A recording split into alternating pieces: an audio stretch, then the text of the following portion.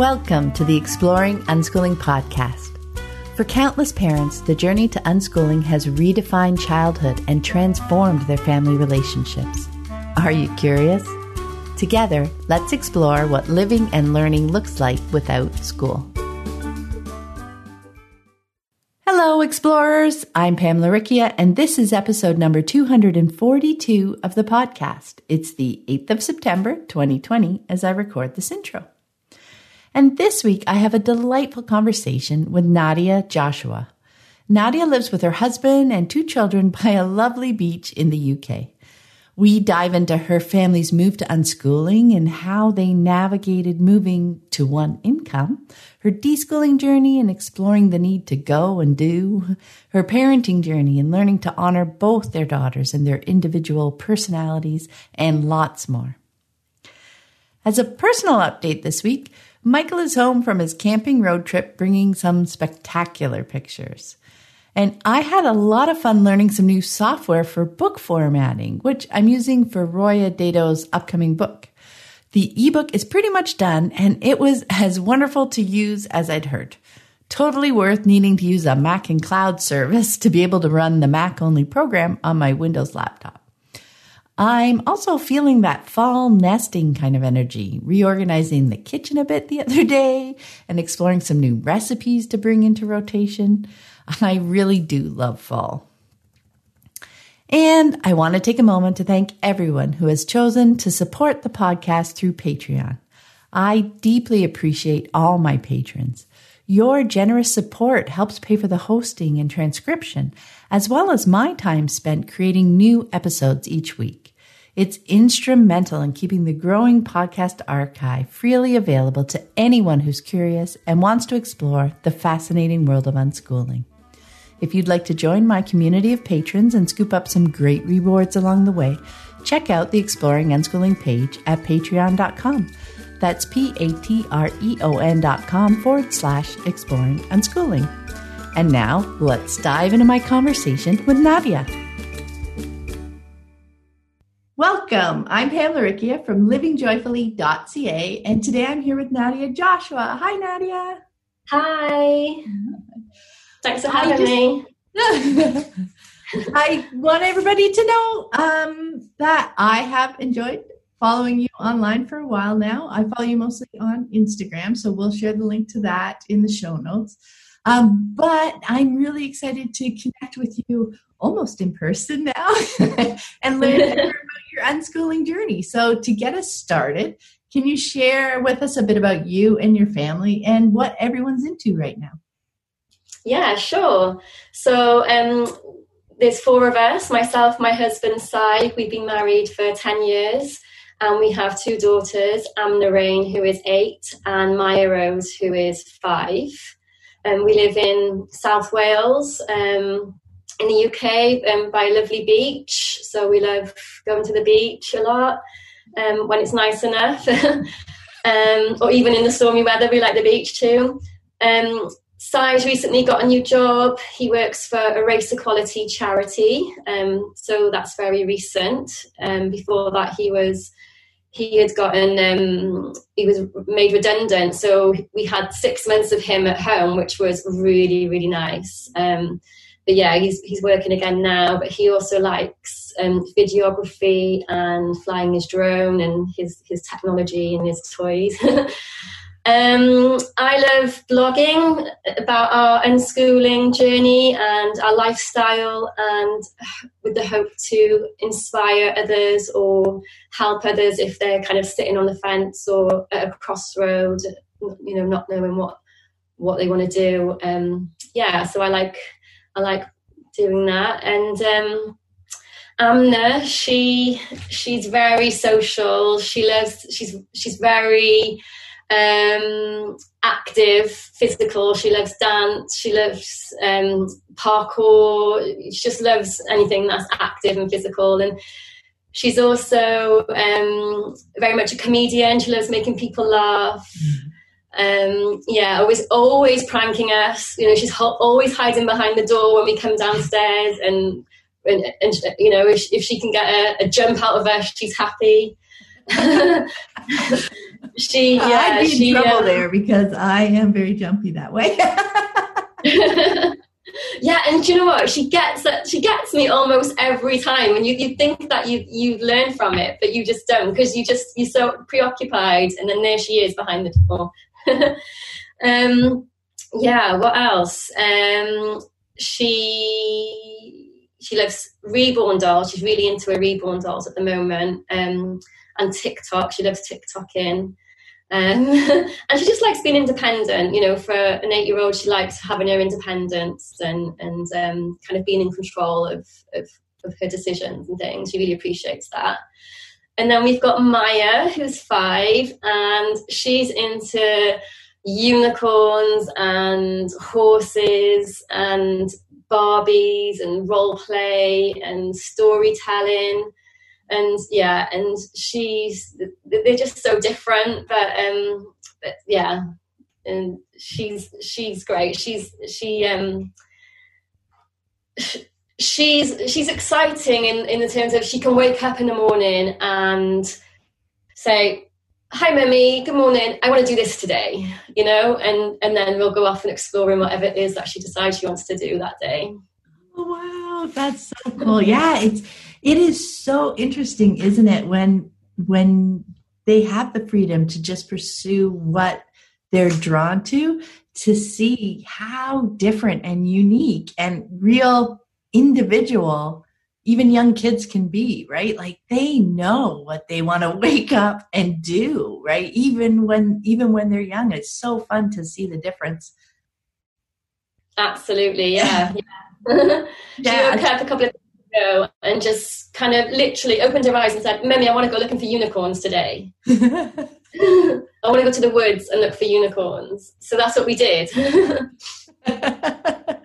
Well, and that too, alongside, I can see how, even though they are very different things, how they can mesh together. Like, so you go out to the forest to look for unicorns, or you go to the beach, and one can be, you know, your youngest Maya can be like in her head and in the story and seeing unicorns, and Amna can be like running around and parkouring and jumping off all the tree stumps and the rocks and running and chasing the water in and out. And like, you can pursue those things, all those different things, even in the same place, right? Absolutely. Yeah. And Anna's very sensory as well. So, you know, she's in the stream, you know. Yeah.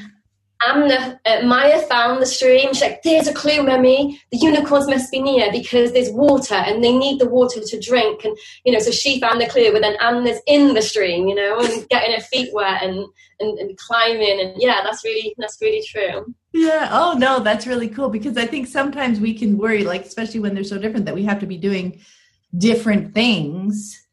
You know, we got to spend time supporting the active one, then we got to spend time supporting the quiet one. But, you know, when you give them the space to find what draws them in wherever they are and support them as they're doing that, it can be really cool. I'm just imagining that would be so much fun hanging out with the two of them.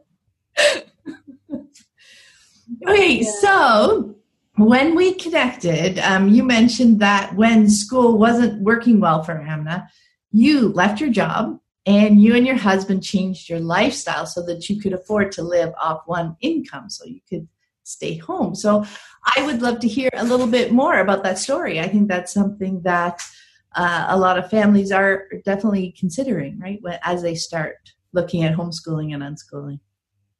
Yeah, definitely. When I think back now to 2 years ago, I just think, wow, such a change. Yeah. Yeah, so Amna had just turned 6 at the time.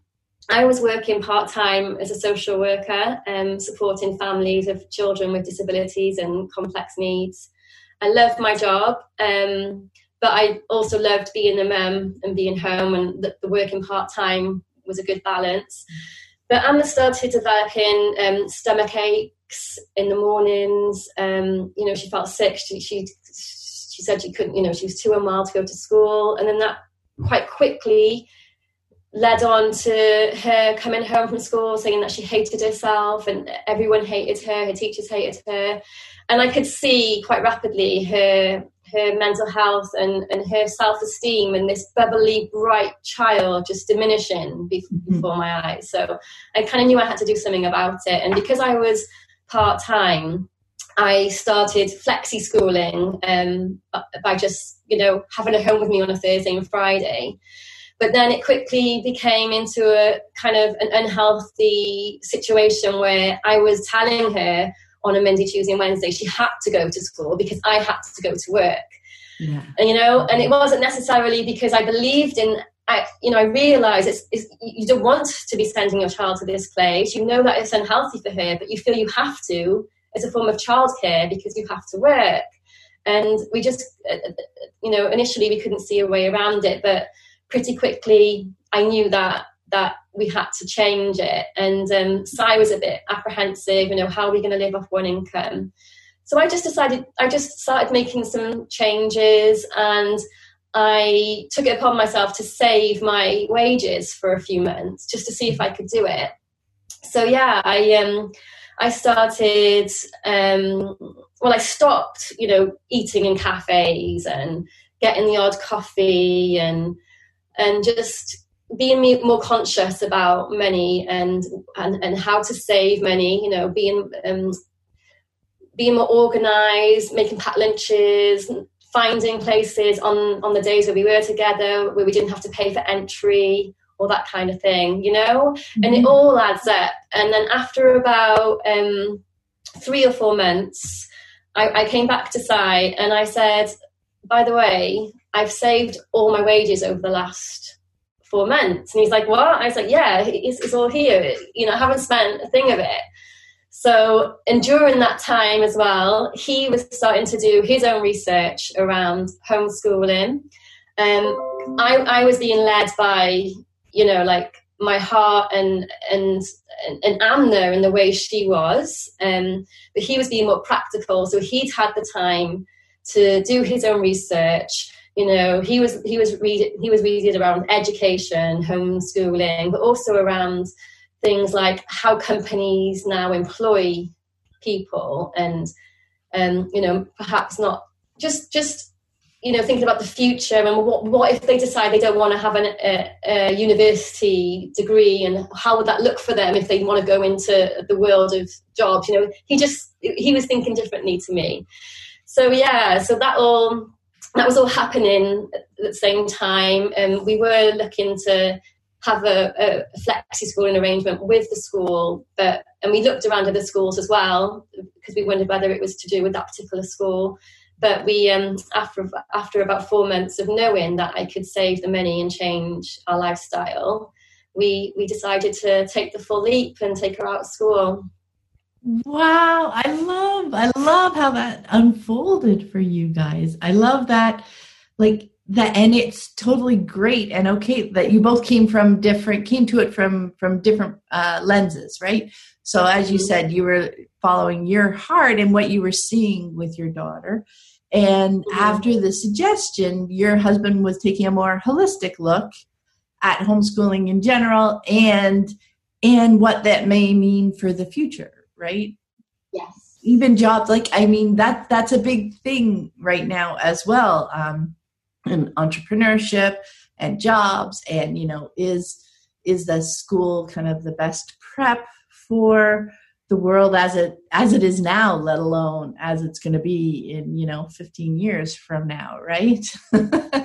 So that was so fascinating that what he learned and picked up was positive, so that he was comfortable moving forward. Mm-hmm. And what a cool idea you had to try and save your wages right now, to see if you guys could live on that single income. I know I found much the same things. Like when I left, I took a leave of absence, so that we're going to try it out and see if we could. We knew how much of our expenses were taken up with supporting me working as it was, right? So there was some childcare and transportation and gas and all that stuff that was also going to disappear.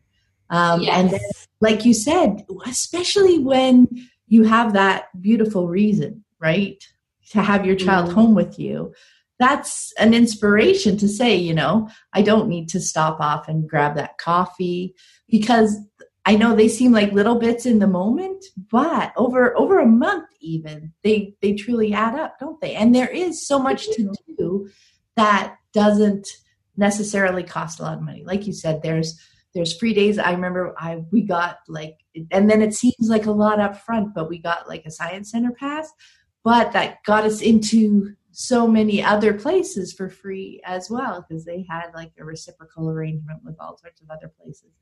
When you're opening up your eyes and just open up the possibilities, to see, like going to the forest, going to the beach. The kids have so much fun doing that, and it doesn't cost money.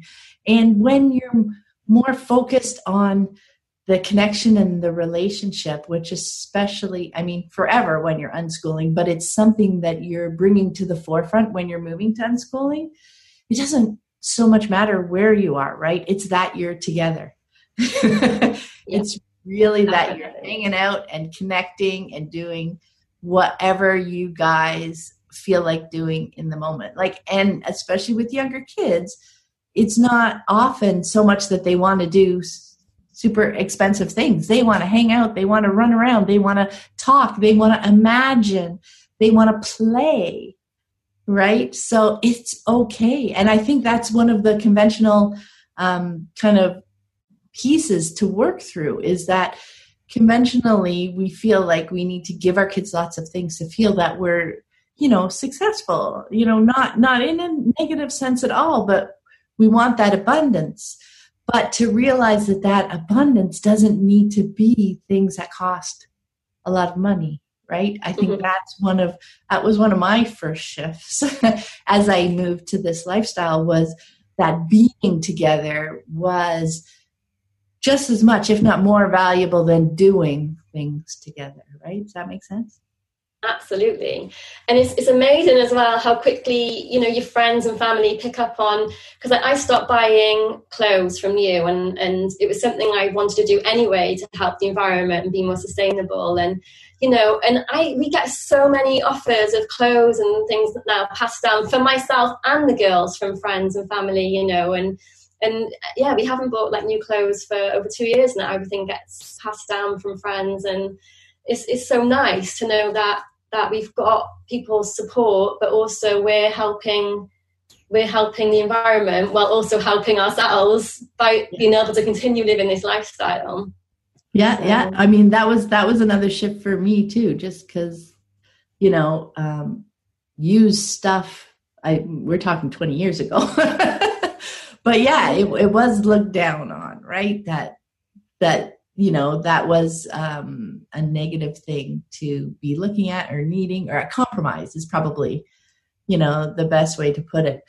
But no, that shift to realize so many benefits so that it becomes not a burden. It's like, okay, I'm giving up, buying a lot of new stuff to have my kids home, but it's not a giving up.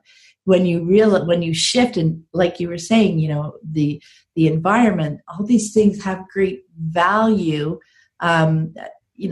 Clothes that are still wearable and things that still function.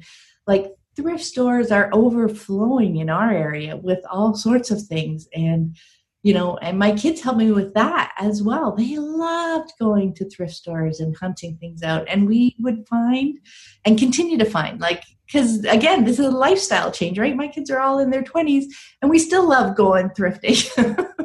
It really is. It becomes, no, this is a great choice. This is a better choice for us.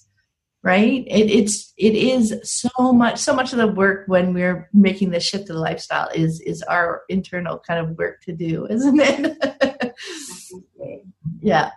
So from there, you and I have decided, okay, Anna's going to come home now. You've left your job. From there, how did you discover unschooling, and what did your family's kind of move to unschooling look like?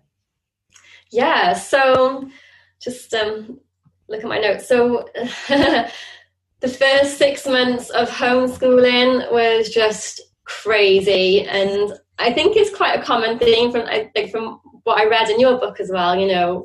I signed up to every group going. So I guess all that money that I'd saved, I was spending on, every single group. Every day, the calendar was just chock-a-block. And, we were going to gym, we were going to science, we were going to like home ed groups, beach school, forest school, every kind of school you could think of that was not school. I had them signed up for everything. And after 6 months, I remember saying to Sai, I am exhausted. Like, plus Amna had her dance as well that she did. She dances 4 nights a week. She did ballet and street dance, all different styles of dance. So we would go from being out all day to rushing back home to get to the dance class that she was going to. Yeah, and I was exhausted, and the girls were exhausted. And he said, take a look at that calendar. He said, that's why you're exhausted. I think you might be doing a bit too much. And I was like, yeah, maybe. So during that time then, the good thing about it, I guess, is that we started meeting other like-minded families, and I started hearing things like body autonomy, and I said, oh, what's that? And so I'd go home and research it and think, oh, okay, so maybe I shouldn't be making the girls, have their hair brushed and they, letting them choose what they want to wear a bit more and these kind of things. And then I started hearing about deschooling and unschooling. So I'm like, well, what's that? So I'd come home and research. And then that's when I found your website and your free ebook. And then I read that from cover to cover. And that was when it just clicked. It just all kind of made sense. And for me, there was no question about it. It was like, yes, this is what we want to do. We want to be an unschooling family. And it was almost like a relief for me because I could see already how Amna was starting to become this more autonomous as a person, and how she was thriving from just being her and just being able to do things that she wanted to do and make decisions for herself. And then when I found out that it was an actual thing, and that and it's a kind of a philosophy, and you can do it not just for education but for your life and your lifestyle, it just made so much sense to me. Oh, I love that. That's beautiful. And I mean, that was my kind of experience as well. It's like you're searching and you're seeing what's happening in front of you, and nothing is quite yet describing it. Right? Yeah. You're seeing your kids in action, and you see what they resist, and you see what they flow towards, right? And you see the choices they want to make. And when you think about it, so often you don't want to stop. Like, there's no real reason to stop them, but you're still trying to, that's fighting some semblance of what you thought it was supposed to, like what everybody tells you it's supposed to look like. Yeah.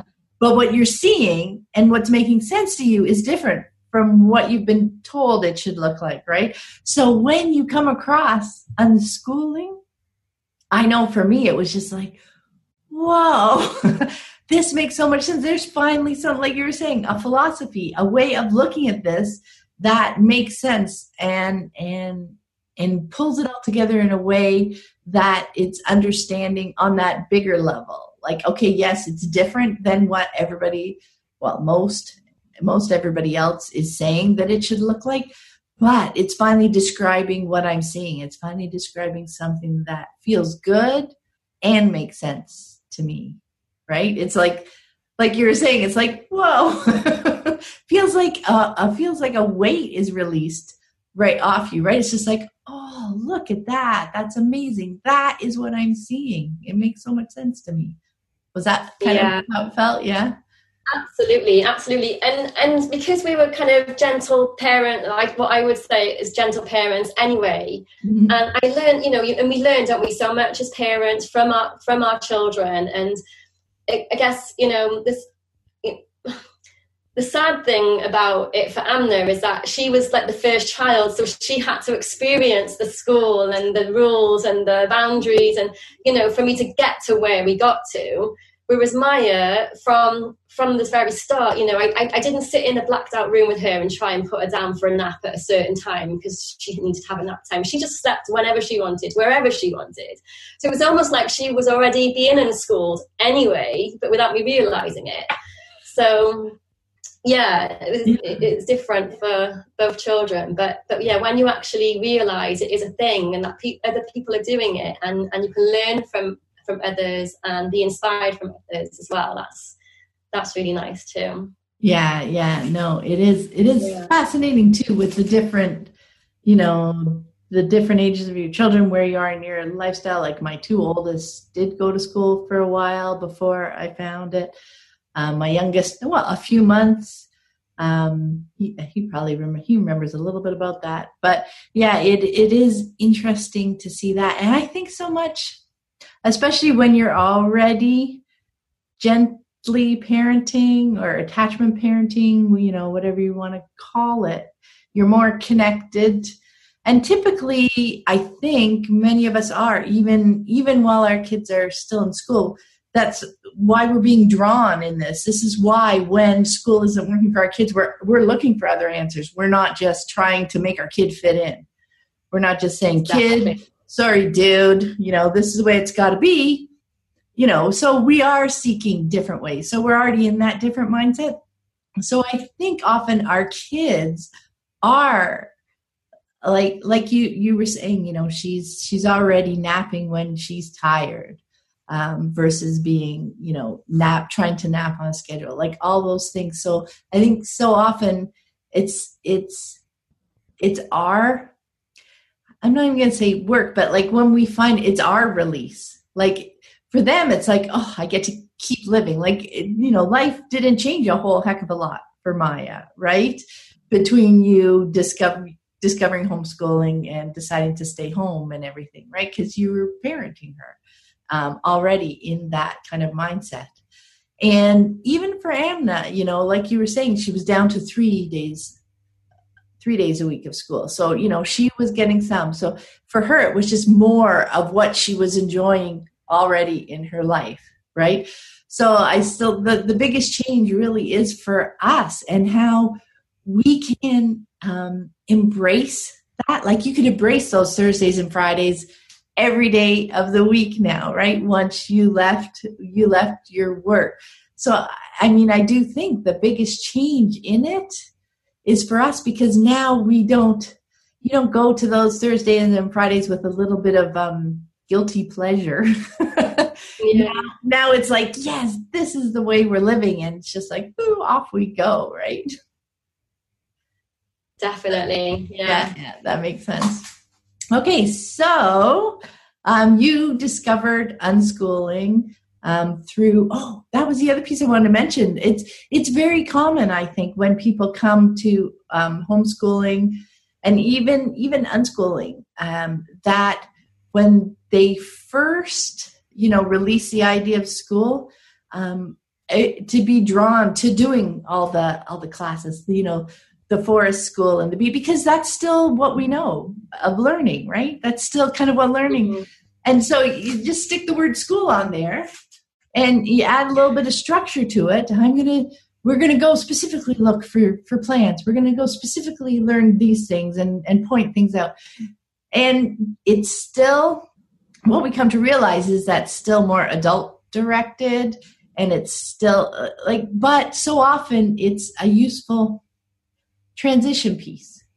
When I look at the unschooling journey, it's like we're wanting to still try and keep one foot kind of in each world, right? Because the world we know, that schoolish world, that's still part of us. And we still think on some level that it's necessary, I think, as part of learning, right? That's the way kids learn. And yet the actual not classroom piece is very important to us. So we've got one foot in the unschooling world, but we're still not quite ready to just fully dive in. And it's part of our journey. And yeah, you can find fun things like that. right? The forest school and the beach school and all the different classes. And that's another thing is when our kids express an interest in something so often, oh, let's go sign up for a class. You like music? Yeah. You like the guitar? Let's find a guitar class. That's still our first go-to because that structure is still really the only way we see learning happening. So I think I'm really glad that you brought that bit up because it is such a common part of the transition from, the school world into the unschooling world, isn't it? And also, I think as well as that is the routine and the structure is like almost still needing that, from 9 till 5, you're going somewhere, you've got something to do, and that change as well, isn't it? From actually learning can happen at any time of the day, and it doesn't have to be between 9 and 5. It doesn't have to be that you've gone somewhere and come back from somewhere. I love that. Yeah, no, that's perfect. That's exactly another piece of it too. And I think it's not something that you can, really get through beforehand. You know what I mean? You can't do all that deschooling while they're in school because you need to see it in action. You need to see all those days when you didn't happen to go somewhere that, oh, look at all this learning that still happened. Or, seeing them in the evenings and saying, oh, that's still learning. Just to see it happening in all sorts of different environments. It doesn't have to be, a more structured one. We don't always have to be going out for it to be important to them. So having it as part of those first few weeks and months, we really need to see them in front of us and to see them learning. And that's why, to me, it's just really important to be paying attention. Right? And watching and engaging and being with them all the time so that you can see the different kinds of learning that you can see them at, say, the beach school and listening and then maybe not remembering later on, or maybe not wanting to follow that, but wanting to, just run back and forth on the beach or just throw things into the water, right? Or just look for shells. They don't really want to do what the adult is kind of directing them to do, but maybe at the forest school, they love it and they're right there all the time and they're asking questions, like just seeing learning in action and then seeing it happen in other places too, where it isn't adult directed, when you see them following what they're drawn to and still learning. That is just such an important piece of deschooling, isn't it? Yeah, it really is. It really is. I know, I'm just getting excited because I just love seeing kids in action and to realize how important those pieces are for the adult too, as part of the journey. And then you realize I don't need all that structure. We don't always need to be going out and doing things for us to be productive. And then we start playing with that whole world of productivity and doing, and do we need to do things, and the importance of being and downtime, and so much value you find in that downtime that they have because they start being drawn places in that time that before they didn't have time to do, right? Because it's like, oh, okay, we're going to the beach, or we're going here, let's go have fun at the museum, and that's fun too. So they come most often excitedly, but there's just so much value in having the space to just like soak into their play for hours too, and just see where it goes, right?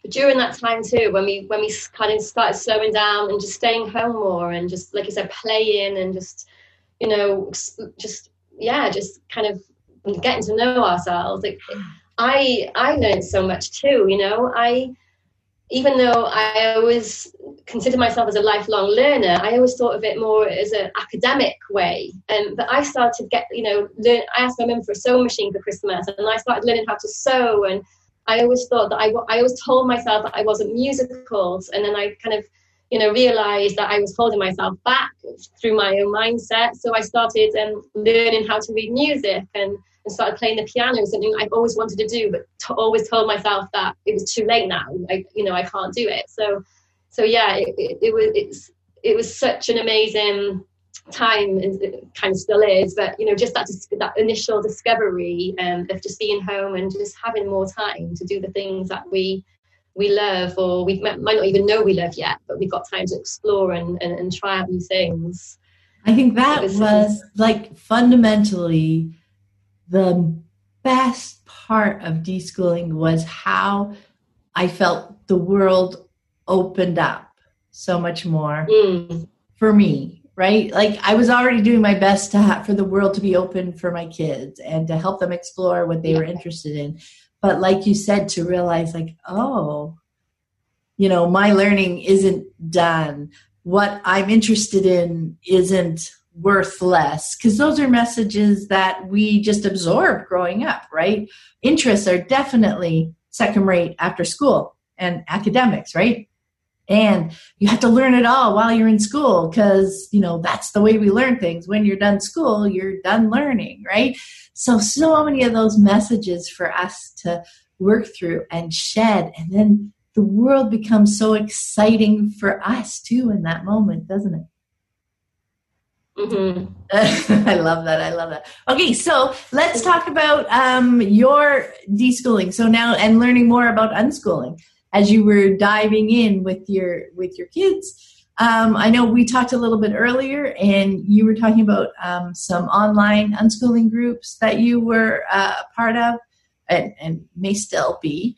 But that's an intense kind of phase, and there's so many different people in there, different learning styles, different personalities. And you had mentioned that you were more of a question asker. Like when you wanted to know something, you were diving in there with questions. So I would love to hear more about your experience with that, because I definitely dove into the groups that were around 15 years ago, 20 years ago. But I was much more of a reader, and I was very appreciative of the question askers.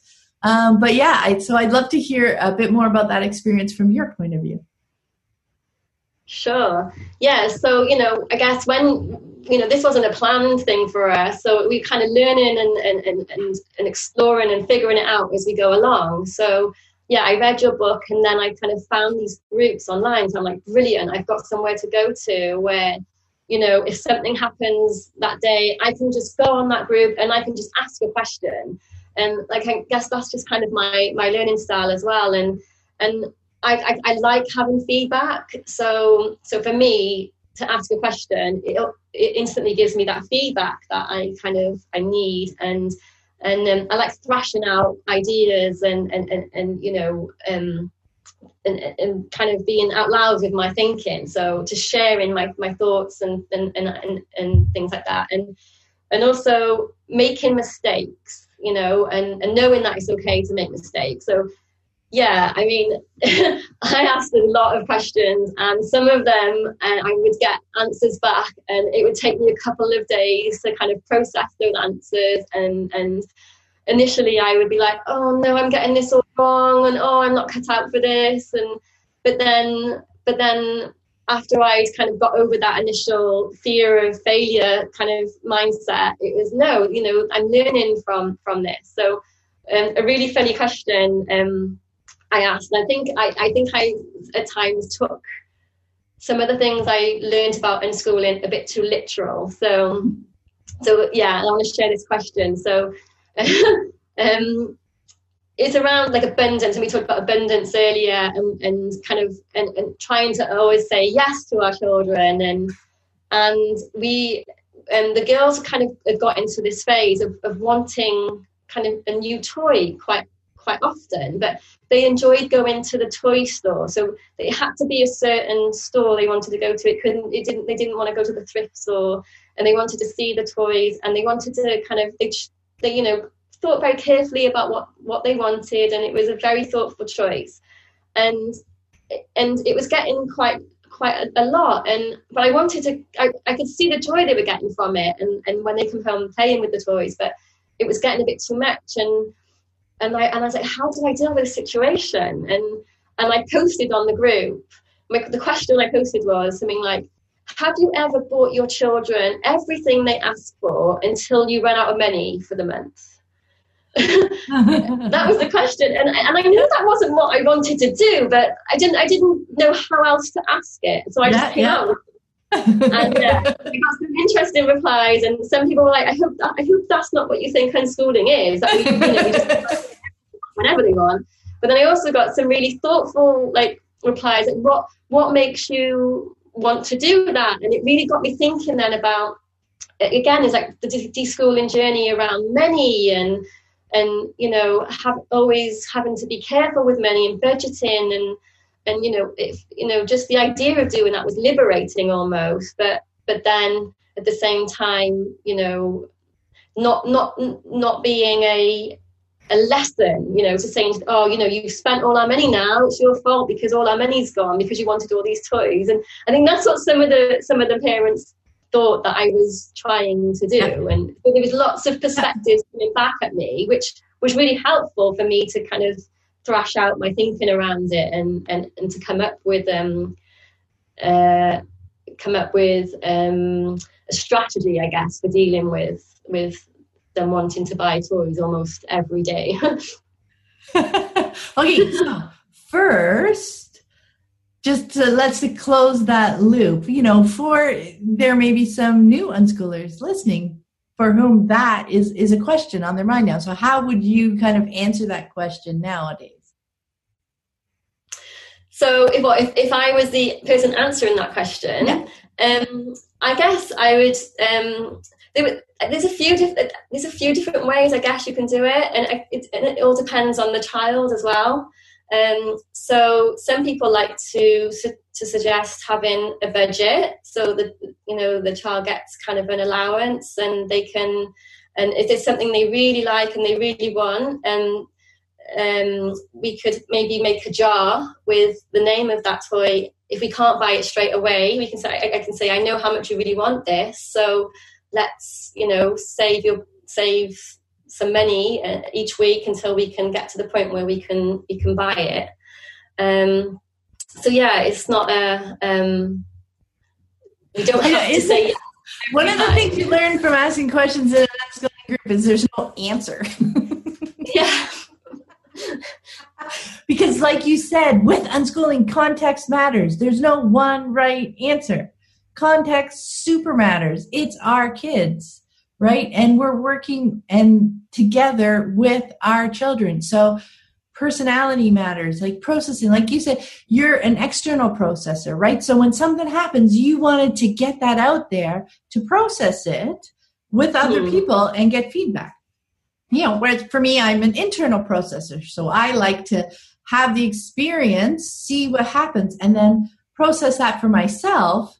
And then, I would come up with the way that I see it, like a perspective on it, a story about it that works and makes sense for me, and then I would share that sometimes and see, is there another angle that you see? Is there something? So often I'd be like, is there something I'm missing? Would be my kind of, so like I process it, I come up with the way I see it, and then I would ask if there's something I'm missing. Whereas you as an external processor, this is what happened, what do you think about that, right? And you'd be processing it with people. So I just love that piece and understanding too. And I love that you saw it, because so often, even for external processors, I'm just sitting here thinking, I wonder if it's even more so for an internal processor. That's why we don't go there at the beginning. But it can feel like the answers, like you were saying, I feel like I'm doing all this all wrong. Maybe I'm not cut out for it. But to not stop there, to not take it personally like that, because and it can feel, I think, years in those groups, people can feel attacked with those answers, but that's not what they're trying to do. Like experienced unschoolers sharing these questions, like, why would you want to do that?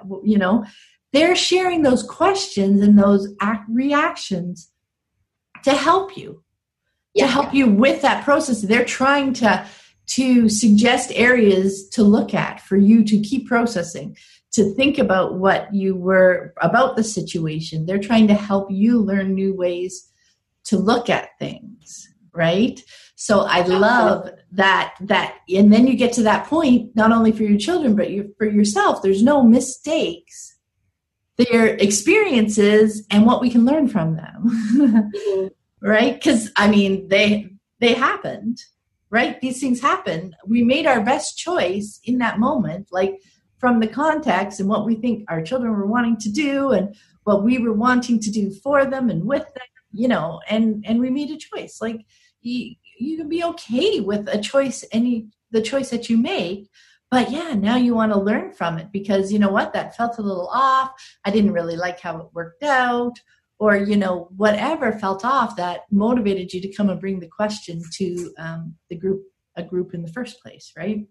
So, so fascinating to see all that play out. And then, yeah, when you can separate that, the questions that you get back and the answers, you know, like, oh, well, you could try this and try this.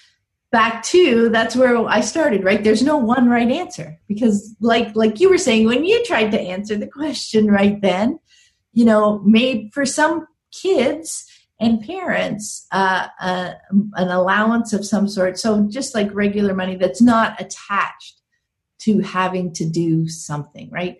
This is your money to play with, you know, because then they learn about money. They learn how it works. They learn, you know, that's the different values of things. Like sometimes the allowance, the money they have in their pocket will buy what they're interested in, and sometimes it won't. And then there's discussions about saving and how we can, you know, maybe it is a jar and it's like, you know, whenever we find we have a little bit of pocket change, we throw it in there because we know that's what we're all trying to get right now, the extra piece, or, you know, whatever it is budgetary wise. But yeah, then the budget comes into the conversation, right?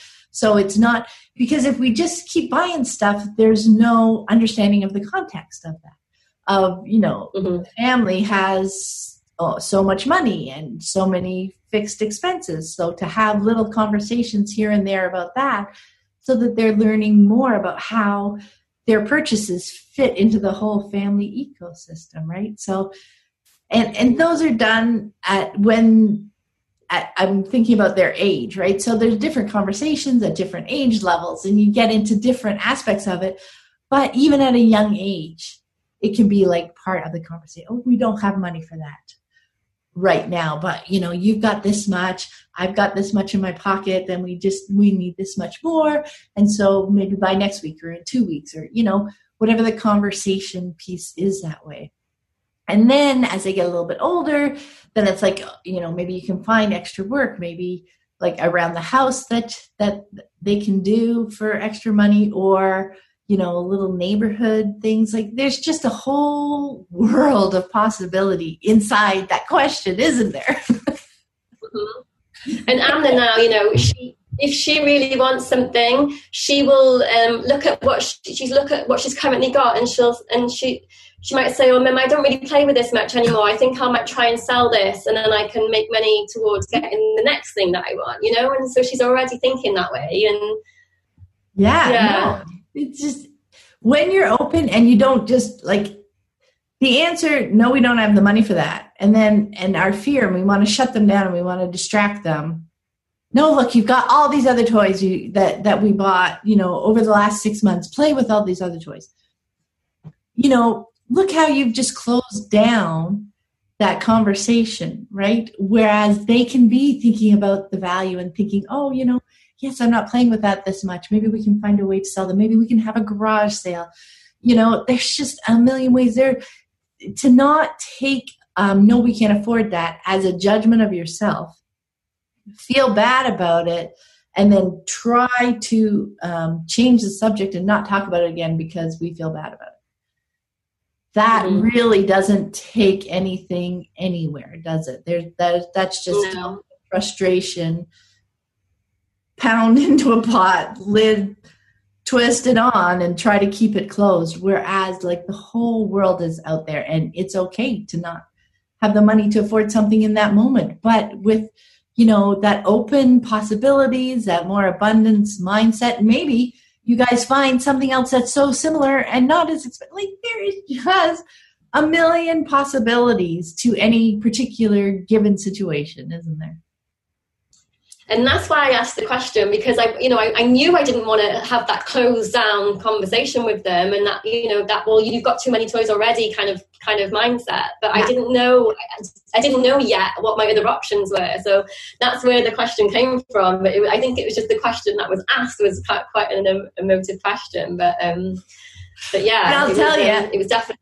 There will have been a few hundred other people that really appreciated that you asked that question. Oh. Oh yeah, no, I mean, I remember when I would soak up those groups, I would read all the time, but I wasn't the one asking the questions, so the groups were busy by the external processors, the ones who wanted, or even, like I was saying, the internal ones who are like, okay, did I miss something? This is the way it makes sense to me. Is there something I'm missing about the situation, And what was super valuable is also reading questions, from moms with kids younger than mine, kids older than mine, who are wanting or interested in things that my kids aren't interested in the moment. The wide range of experiences and the comments and answers and stuff from those helped me better understand unschooling in the wider world. So it helped me see that lens of unschooling, right? That framework, it helped me understand it so much better to see how it applied in so many other situations rather than just specifically my own, right? It helped me better understand how unschooling works, so that when I came across a new situation in my family, as my kids got older and they tried different things, I had a much better sense of that lens and could figure out how that would work for us. Because like we've been saying this whole call, it's not exactly the same for every family. Unschooling isn't a single answer to anything.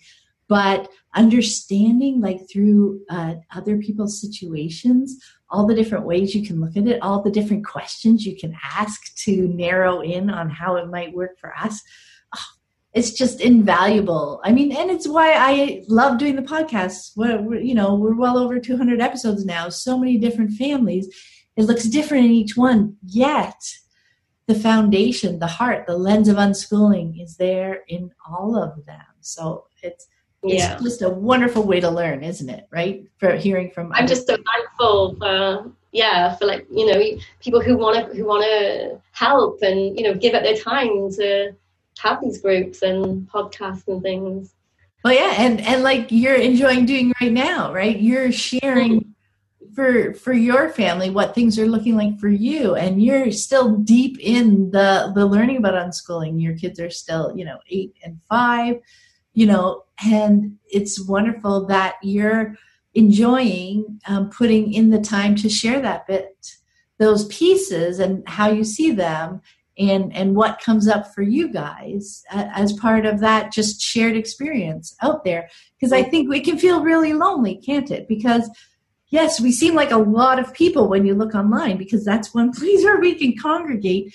But around us, it's not that most families, if any, close nearby us are unschooling. So to be able to share these experiences online and to know that we're not alone in making these choices to live this way, I think it's super valuable. So thanks for adding your voice to it.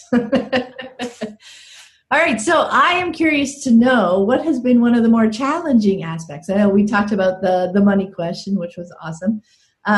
One of the more challenging aspects of deschooling for you so far, and I'd just like to hear a little bit of how you've worked through that. When I looked at this question, there was two really challenging things that I wanted to talk about. That's and perfect. One of them is it's kind of a thread, I guess, from what I've been saying so far. But I think because for me, when I read your book, and it was such an aha moment and yes, this is kind of it. It was almost a thin line between deschooling and parenting, and I kind of I think I picked up on it quite quickly and became aware of it. But an example, I guess, would be like Amna, you know, like I've said, she's wanting to be the decision maker for her own self. And I guess one of the things was she stopped wanting to brush her teeth. She went through a phase of not wanting to brush her teeth. And rather than be like, no, you have to brush your teeth, dental hygiene's important, blah, blah, blah, blah. I was like, okay, if you don't want to brush your teeth today, that's fine. But then I started to stop encouraging her to brush her teeth. And I started to stop saying things like, I'm going to go and brush my teeth now, or shall we go and brush our teeth? You know, and it was almost like I kind of stopped myself and thought, hang on, you don't have to force her to brush her teeth, but at the same time, she is only 6. You know, you can kind of encourage her or say, well, let's brush our teeth together. You know, you don't have to completely stop. And so for me, that was a kind of a challenge, because it was almost liberating to say, oh, I don't have to do all these routines and these, you know, you have to do this and you have to do that anymore. But at the same time, it's not like just let your children get on with it and bring themselves up, you know? Oh, does that make sense? That's such a great observation. And I think again, that is something that so many people find when they're deschooling, because so often the first thing you discover is like, oh yeah, that's why those rules didn't feel good, right? And were very frustrating to try and uphold. So the first thing you kind of do is like, okay, back off those, but you haven't yet discovered what to replace them with yet, right? So that's why I'm always like, keep going on the journey, keep going. Don't just like, like I don't have to do all those rules, right? I don't have to force them to do things. And then you step back, and like you said, that's if you stay there, that's where the chaos comes. That's where kind of the unparenting comes in, because you're not connected with them anymore. You're just stepping back and saying, okay, this is your life. You lead it. And then, you know, that's basically it. I'm going to go off and do my things over here. You know, come ask me if you have something you need, or you need me to drive you somewhere. It's that the next step is that connecting again and living life together and being together and them seeing the things that we do in our life and doing them together. Like you were saying, but again, it's not stepping back into the rules, but it's stepping back into that connection and them seeing, you know, that we eat when we're hungry, that, you know, we brush our teeth, we have a bath or a shower, like not have as in, so the difference is we're coming back to it, but not with our timetable, not with our rules around it, not like, oh my gosh, you need a bath now, and then you spend the next 2 hours trying to politely convince them to get in the bath. No, having an agenda of getting them in the bath, it's the agendas that we can get rid of, right? That we can drop, because that's basically a rule that you're just trying to politely implement. Yet, being open and being connected, there will be times when the bath flows in. You know, they notice that they're dirty. Oh, you know, let's wipe that, or let's have a bath. I'm going to brush my teeth. I enjoy brushing my teeth at night or in the morning or whenever after I eat, you know, however it flows. And just them seeing that these are the aspects of your life that are happening, you know, they want to live too. You know, they want to engage in the things that their parents engage in, right?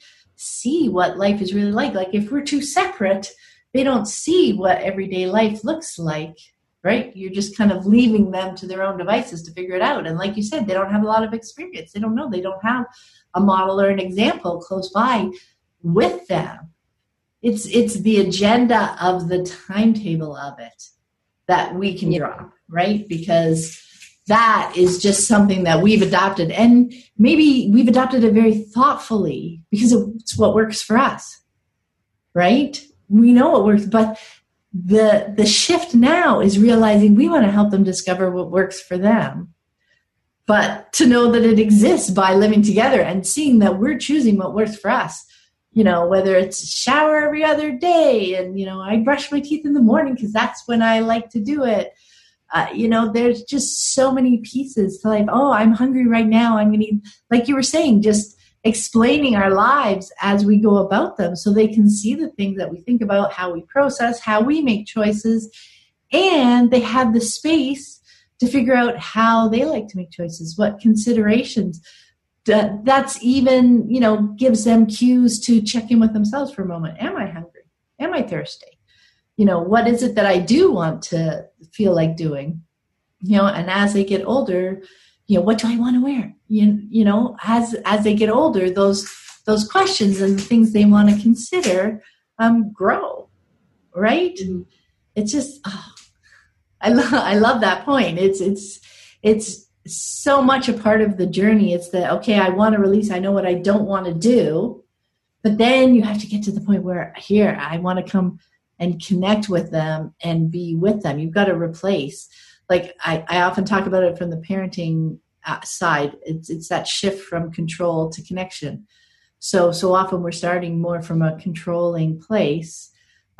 Even with, a gentle parenting, attachment parenting, as they get a little bit older, as they start hitting school age, we start having expectations of them. So that control is kind of like the expectations that we want them to meet of ours, if control sounds too harsh. But when you drop that, and then it's coming back to the connection that you replace it with instead of that vacuum of nothingness, right? Yeah. I love telling a story, just kind of a little bit off topic, but same thing, about I always thought that I taught Amna everything. She's my first, I give her all my time, all my attention. And I thought I taught her how to do things. I taught her how to walk and talk and all these things. And then Maya came along, and I remember she was sat on the floor. She'd only just learned how to sit up, and she was sat, and she spent most of her life, her baby life, in a wrap, in a baby carrier, because Amna was only 3 and she was very active, and so Maya kind of spent all her time in this wrap. And then she was suddenly able to sit on the floor. And I think I was cooking or doing something, and I looked over, and she was clapping her hands, Maya. And I just stopped and I thought, how can you do that? I haven't taught you how to do that. I haven't done clapping hands with you yet. And I was like, oh my gosh, she taught me that. And then I was like, wait, so all those things that Amna could do, I didn't teach her. She just did it because she was ready to do it. And it was like a massive eye-opener for me. I love that. That's awesome. What a great example, right? Like that is a perfect aha moment. So you said you had 2 bits that you wanted to share? Oh yeah. So the second one is connection, and I wanted to share it because I don't want parents who are like deschooling to beat themselves up too much about it, because even though I was very much, like you said, gentle attachment parenting style, I still found that really connecting and switching off from everything else and really being in the moment really difficult. Like for Amna, it was certain TV programs that she loved watching, and there was one part of your book that was really helpful for me, and where I don't know if it was about SpongeBob or something for you, but for us it was a program that she watches that used to really, it was difficult because it had that canned laughter, and I never used to like it, and then after reading your book, I sat with her and I watched the show with her, and I asked her questions, and I asked her, what is it about this show that you love, or what are they doing? What's your favorite character? And I started to learn a bit more about her personality as well, what she liked about it, what she found funny about it.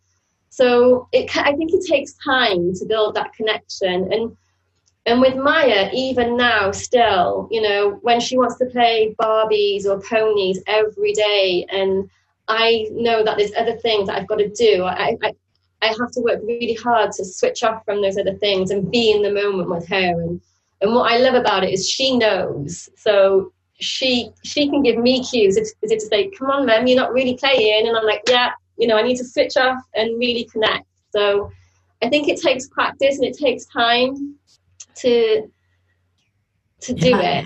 Yeah, no, I love that point, because it is very true. It's not something that you can just just do all of a sudden, right? I think it's got layers to it. Like the realization you said, I wasn't really watching the show with her. Like I was okay with her watching the show, but that's it. Like, I think that comes into so many of the questions around screen time, right? You know, as soon as somebody just uses the phrase screen time, there's still more layers to go in, because number one, what is the show that they're watching? What is it that they're enjoying about it? And like you said, all those things take time, right? And the joy of going in there and you learning those little pieces of her personality, like what it is she's actually connecting to in that show and getting out of that show. Oh my gosh, now you know so much more about her. Now that root of what she's enjoying, it's not like the show.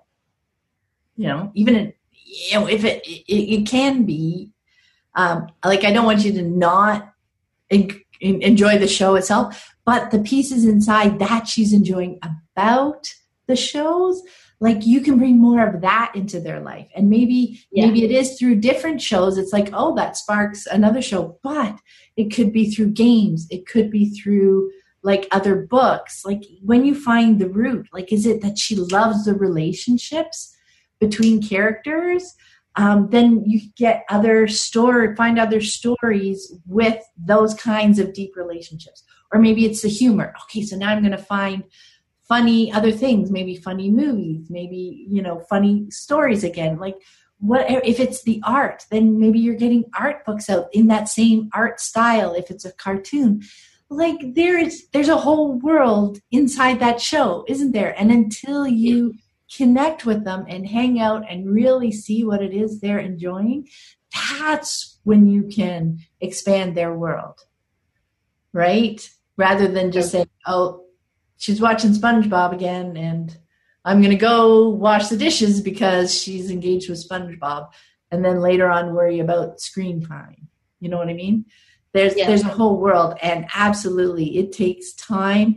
First, that time for us to realize the value of it and the importance of it, and to shift off and say, you know, the dishes or whatever, we'll wait. They'll still be there in half an hour. But here's an opportunity for me to deeply connect with my child, you know, playing Barbies again, you know, and sometimes we can't do it forever and ever. Absolutely. And you find other ways. But to be in the moment, I love that Maya just say, hey, Mom, you're not all here. And our kids will do that. Like, that's why I love the metaphor of our kids as our guides, because they are so good at being in the moment, right? They are so good at dropping all the other things and truly being there. So using them as our guide to really being in the moment and meeting them there and connecting with them. And then when you come out, you're like, oh my gosh, that was just so valuable. I learned so much, like even just from the dialogue that and the situation that she's putting her Barbies in, you know where her mind is. You can, as the story develops, you can see what she's thinking about and processing, and you just learn so much, which helps you connect more deeply with them the next time as well. And our kids are just awesome when we learn and understand them at that level, at that deep level. It just makes you want to hang out with them more, doesn't it? Yeah. Yeah, but that is such a great point. Like, and that's why so often we talk, you know, when you're coming to unschooling, it is so great if you can just give it, I like, 6 months to a year at least, where you're like, okay, we're just going to dive into this and see where it takes us, because you need that time. You need that time to make those connections. You need that time to see things unfold, to see a few interests, to see some connections play out, to get that relationship developed, right? To see different seasons in action. Like, you need that chunk of time to really come to understand unschooling and to trust it and to see it in action in your family. So that time is really invaluable, isn't it? Yeah, definitely. Yeah, no, that's wonderful. All right, so I would love to know, what's the favorite thing about the flow of your unschooling days right now? Yeah, it's kind of hard to answer this question because life is a bit different, isn't it, at the moment with lockdown and not being, being restricted on what we can do and stuff. Yeah. So it's not life as it usually is, but what I love about our days is being able to wake up when our bodies have had enough sleep. We co-sleep, and I still breastfeed Maya, so I needed like at least 8 hours sleep. So I just love how we can just go to sleep when we want and wake up when we want and start our day when we're ready to start our day. And like that for me I just love that, And then, like I said to you earlier, when Maya can wake up and have an idea in her mind, a quite vivid idea of what she wants to do that day, we can just pack a bag and go off and do it. So yeah, and what else? And just like learning how they learn, and like my Amna, she's a bit of a night person. All her creativity comes out at night, and she starts asking questions, and she starts wanting to design and do things like late at night. It's almost like as soon as the sun goes down, that's her time to really start becoming creative, and just knowing that she can do that, because we don't have to get up and go anywhere in the morning, most days, unless we've got something planned. Yeah. I just love that freedom, just to do what we want to do and when we want to do it. I love that. Yeah. And it is so fascinating when they have that space to, like you were saying, she gets more creative in the evening. Like, imagine if you were trying to fit into a normal schedule, right? That you wouldn't be able to maybe not even notice that. It would just be, evenings would be more frustrating because you'd be trying to shut it down so that she could get to sleep. But seeing how naturally that comes to her, in the evenings when the sun is down, and that you can support that, and just how individual, like right down to our personalities, and when we're energized, and when we're feeling creative, and when we're feeling introspective, and just seeing, again, back to the time component, right? Having the time to see how all those pieces flow through their lives it's just so fascinating to watch them in action, isn't it? Mm-hmm.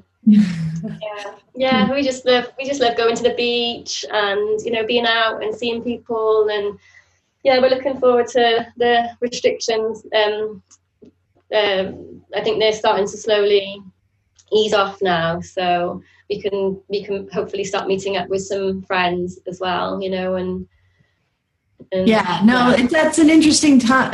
These last few months have been super interesting, and it has been definitely a change in with the restrictions on, for some families the change is much bigger than others, especially if you have more extroverted kids, you have kids who like to be out and engaged with other kids. It's a hard time to try and manage that. And then even the more introverted still maybe liking to go places. So it's definitely a challenging time to move through our days without those pieces that we've enjoyed having as part of our lives. So I really appreciate, that there's a difference.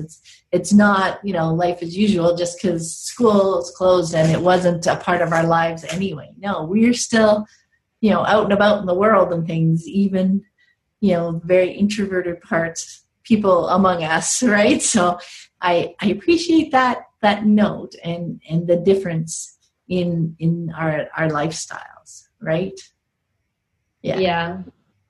But you guys will be looking at it. It'll be interesting too, as things are starting to open up here as well, but they're opening up differently. So it's not like life back to the way it was before either. So that's the nice thing for us, in that, we're always having conversations with our kids. We're always trying to figure out ways to make things work. It's not just yes, no. There's figuring out how, back to context again, how we're going to navigate it, what's going to be open, how it's going to look like, briefing and organizing ourselves kind of before we get there so they know what to expect, all those little pieces of the puzzle, right? Yeah, and they lead to great conversations as well, don't they? Like great, great questions that the girls ask. Well, why is that? Or what's going to happen if that happens? And yeah, that's being together, right? Living together. All those kinds of conversations come up, and I love that because we know our kids well, like, so it's not like generic conversations, generic answers. Again, I think there's our our thread through everything, how individual everything is, but that we can, because we know them, and especially when you built that connection through, and so you better understand where their mind is. It's easier. It helps us phrase things in ways that will connect and be understandable for them, right? Mm-hmm. The picture we paint when we tell them, try to explain kind of what's going on, we can do that in their language and the way that connects with them because we know them so well. It's not, I got to go look up a website on how to talk to kids about this. That might be helpful too, but it's only one piece of the puzzle. You may go looking for that and say, oh yeah, they, mentioned this, and this. And then that just becomes part of our fodder when we go to connect with them. It's not a regurgitation kind of thing, right? Uh-huh. Oh, well, I must say, it's been so much fun chatting with you, Nadia. We went in a whole bunch of different directions, but I just love the thread that went through it all. And thank you so much for sharing your deschooling story so far. It was so fascinating to hear about. Well, thanks for having me on. I just noticed as well that it says Sai on the screen, but that's my husband's name. But there you go. Thanks for having me. Before we go, where can people connect with you online? Yeah, so I've got my own website, which is www.justdoingus.co.uk. But also I blog a lot on Instagram, and it's at Josh Doing Us. Yes. So JOSHDOINGUS. Yes, and I will put the links to both those in the show notes. Thanks again so much, and have a wonderful day, Nadia. Thanks, Pam. Bye. Bye. I hope you found this episode helpful on your unschooling journey. And be sure to check out the wonderful archive of earlier podcast episodes. The conversations never go out of date. And you can find more information about my books, my Patreon community, and the Childhood Redefined Unschooling Summit at my website, livingjoyfully.ca. Have a great day.